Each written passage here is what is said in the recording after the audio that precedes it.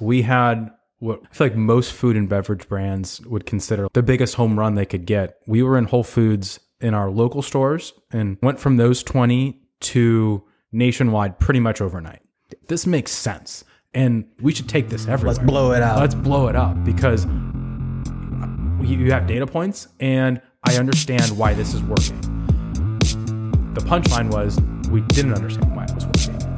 Welcome back to the Numa Bro Show. My name is Jared, here with my brother Brandon. Brandon, say what's up? How's it going, Jared? Doing well. Alrighty. Let's hop into it. What do we got for today?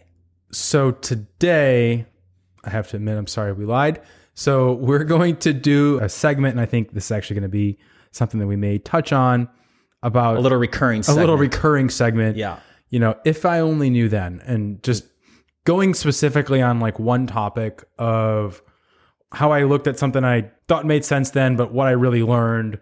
And if I had a redo, I understood this topic a little bit better, this specific part of our business, we could have been in a better spot. Yeah, and I think that the idea for the recurring segment, so it's not just a rehash and let's tell how I would have run a marketing campaign differently. It's like, how would I have thought about this differently? I wish I thought about something differently. Who knows what I actually would have done and all that. But if I had this framework back then that I do now, how would I have done things differently? And hopefully what I know now would lead to a better result. Okay, so today's topic that we're going to talk about, marketing expenses. And I'm good at spending that money. Yeah, he's great at it. And I'm the finance guy who is in charge of just getting heartburn as I see more and more dollars going out the door. So yeah, where are the sales? Yeah, where are the sales? You're doing good. Lots of money out. Where's the money in? Yes. So that's the framework. We want money in. Yeah, that's the framework of this. Okay. So the first kind of concept that took us a really long time to understand is channel profitability. All right, unpack that. Channel profitability. What is channel profitability? So what that means, and I'll try to use some examples, but for us, I'll use a couple places where we sell our drinks. So we sell our drinks through our website, through Amazon. We have a channel that we just call our wholesale, which is a gyms, yoga studios, CrossFit, boutique fitness, stuff like that. And then retail. So just any grocery store. And the concept on that is that all of those systems has just different methods of delivery and all these price to consumer or end price that we're selling, all these different just prices and things that are baked in that we're making different amounts per case, right, selling that same item. So that channel profitability, so we're saying it's a sales channel, right? So that we group different types of places we sell our drinks into like groups. And then we can build expense profiles around each one. Or build basically like each channel, sales channel can have its own P&L essentially, right? Its own profit loss. That is just like you sell this much, it costs this much to deliver it to the consumer. Cool. Exactly. We don't incorporate general expenses. Like we don't have to bake in how much we spend for the office, all of the COGS in terms of like how much it costs us to make the drinks, cost of goods sold. It's all the same. Same drink. So we're just talking about how much do we get in revenue in our pocket and what are all the expenses that cost to make that sale. And the main things we're just looking at on this kind of analysis is just sale price, cost of goods sold, whatever. Hold on. Cost of goods sold. We just said we don't need to worry about cost of goods sold. What do you mean? I guess I was saying it. We don't need to worry about cost of goods sold because it's consistent. We're selling the same sports drink that we're selling to someone on our website is the same sports drink that we sell to a distributor that delivers it to Heinen's or Whole Foods or whatever. So we may incorporate it, but it is a constant, so it actually doesn't change. Correct. Channel to channel, that's all they're going to be the same. It's not like I have special sports drinks for some people and different ones for other people. Do we? We could.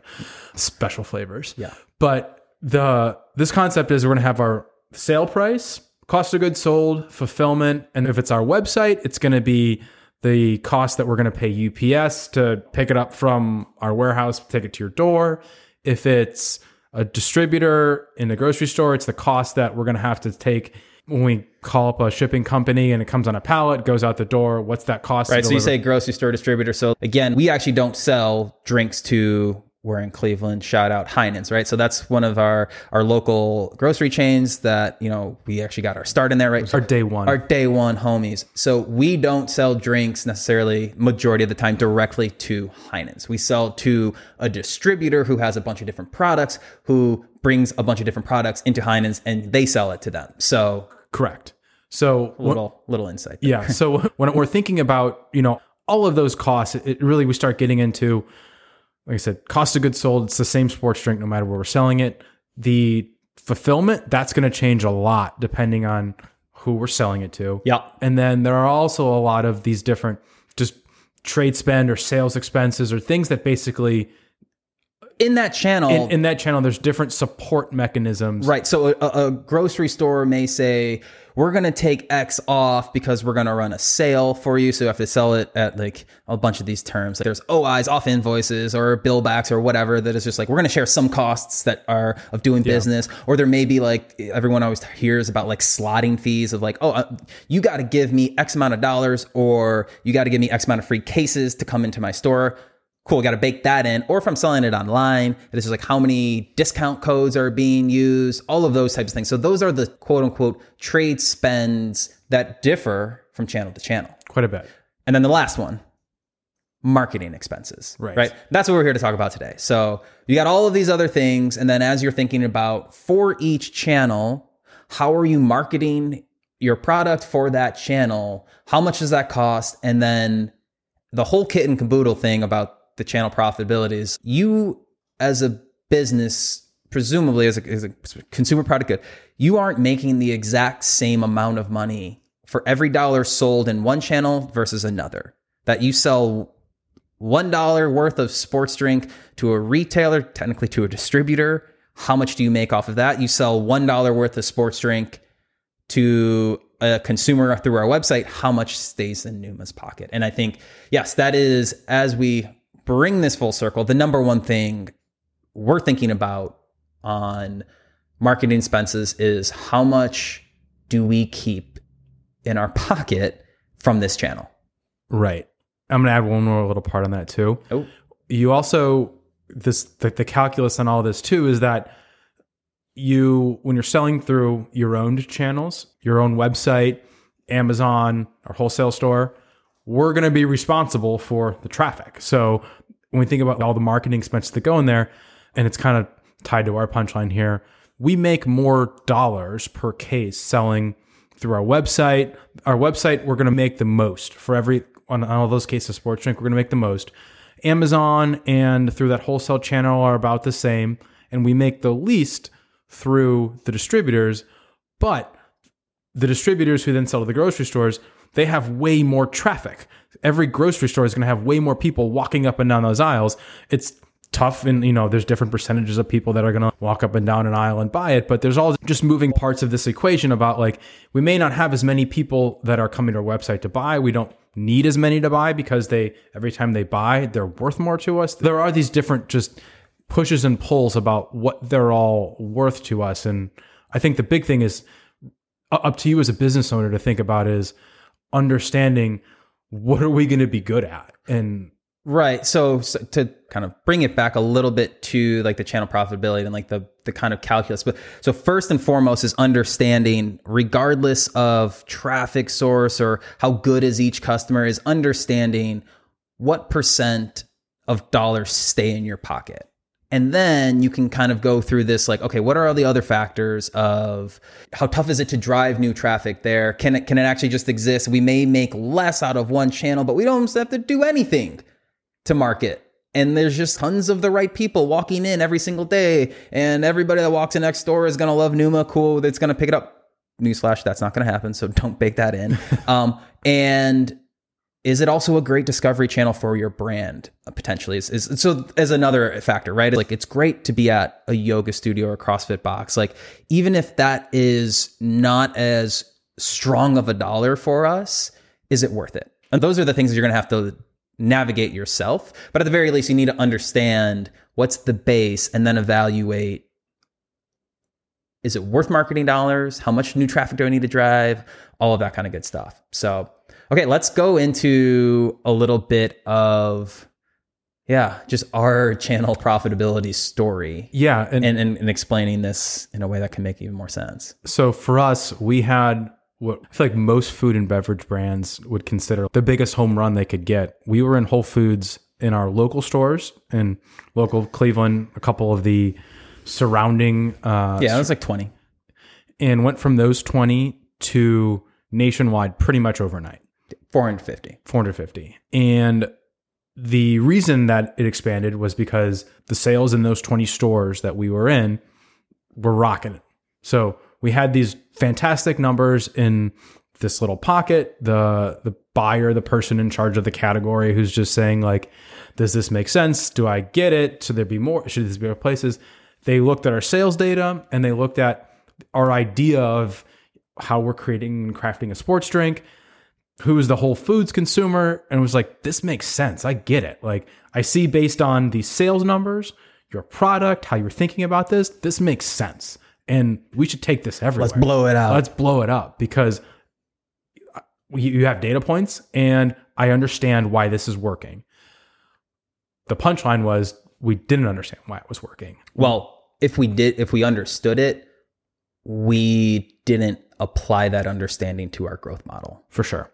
And the reason that it was working, as we, now have some years distance from it, was working because of a lot of the non-scalable grassroots type of hustling around things that we did. Right. And as Jared kind of mentioned, he's like, well, sometimes your dollars in yoga studios or CrossFit gyms or boutique fitness, they may not be as super strong as through your website.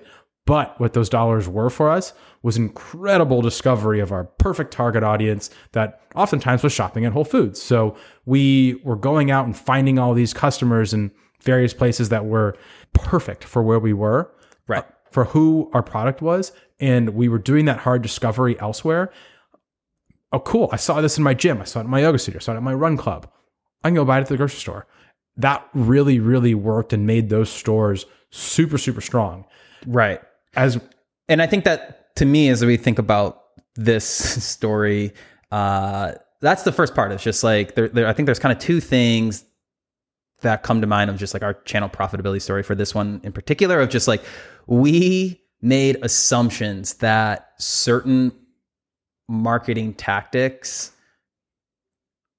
the different marketing tactics that we're going to use, going to have the similar, or we were even just making assumptions based off of, okay, so we're selling X in our local stores and we can assume that we're going to do different marketing tactics and they'll probably be about a third as effective. And it's just like, you cannot make any assumptions if you're trying to really scale up. And then, right, it's just like, learn before you grow. So we did the learning and then we got to the growth and threw all the learning out the door and just said, we're just going to run a different play, because the idea of like what we did was, back in the day, Brandon and I were hustling around, showing up at every workout in the area of Cleveland. And then we had some people that were in Pittsburgh and Columbus and the DC area, and they were doing the same exact thing that we were, and it was working. So then we get these sales data numbers and it's just like, let's go 450 stores wide. It's like, all right, well, we can't do that. So how are we going to support it? Should have been end of story. It means we can't support it. At least we don't have any clear data to prove that we can support it. And I think it was just that assumption we made was the first critical mistake of, it requires X amount of expenses to grow this through, we were doing that hustle. Cool. That math worked for us. Then we just said we were going to take all that learning on our expense profile, throw it out the door, and then we're going to use different tactics, which leads kind of to me like point number 2 of just like the profitability, that like how hard, right? So these marketing. So we jumped expenses. in, yeah. So we jumped in, and the tactics we were going to use were in-store demos, and we're going to pay for merchandisers. And basically what that was going to do. And merchandisers are people that, if you ever go into a grocery store and you see someone like adjusting a shelf or building a sales rack on the side, like a lot of times that's actually not an employee of the grocery store. That is someone that a brand like Numa, a third party that we hired. Yeah. To like help boost our visibility. That's not how we grew locally. That's how we decided we were going to grow nationally. Right. So, and invest heavily in so that. we invested heavily into that.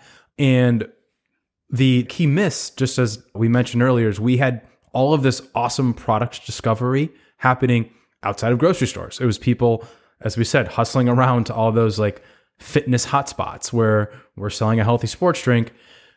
Go meet them where they are, versus we're going to try and just pick them off in stores and do everything we can to either give you a sample or, make our display more visible. And what that really was, as we kind of take a step back and analyze, was just a mismatch in like where are we going to be hunting for our target, and just like that marketing dollar fit and just targeting at the end of the day.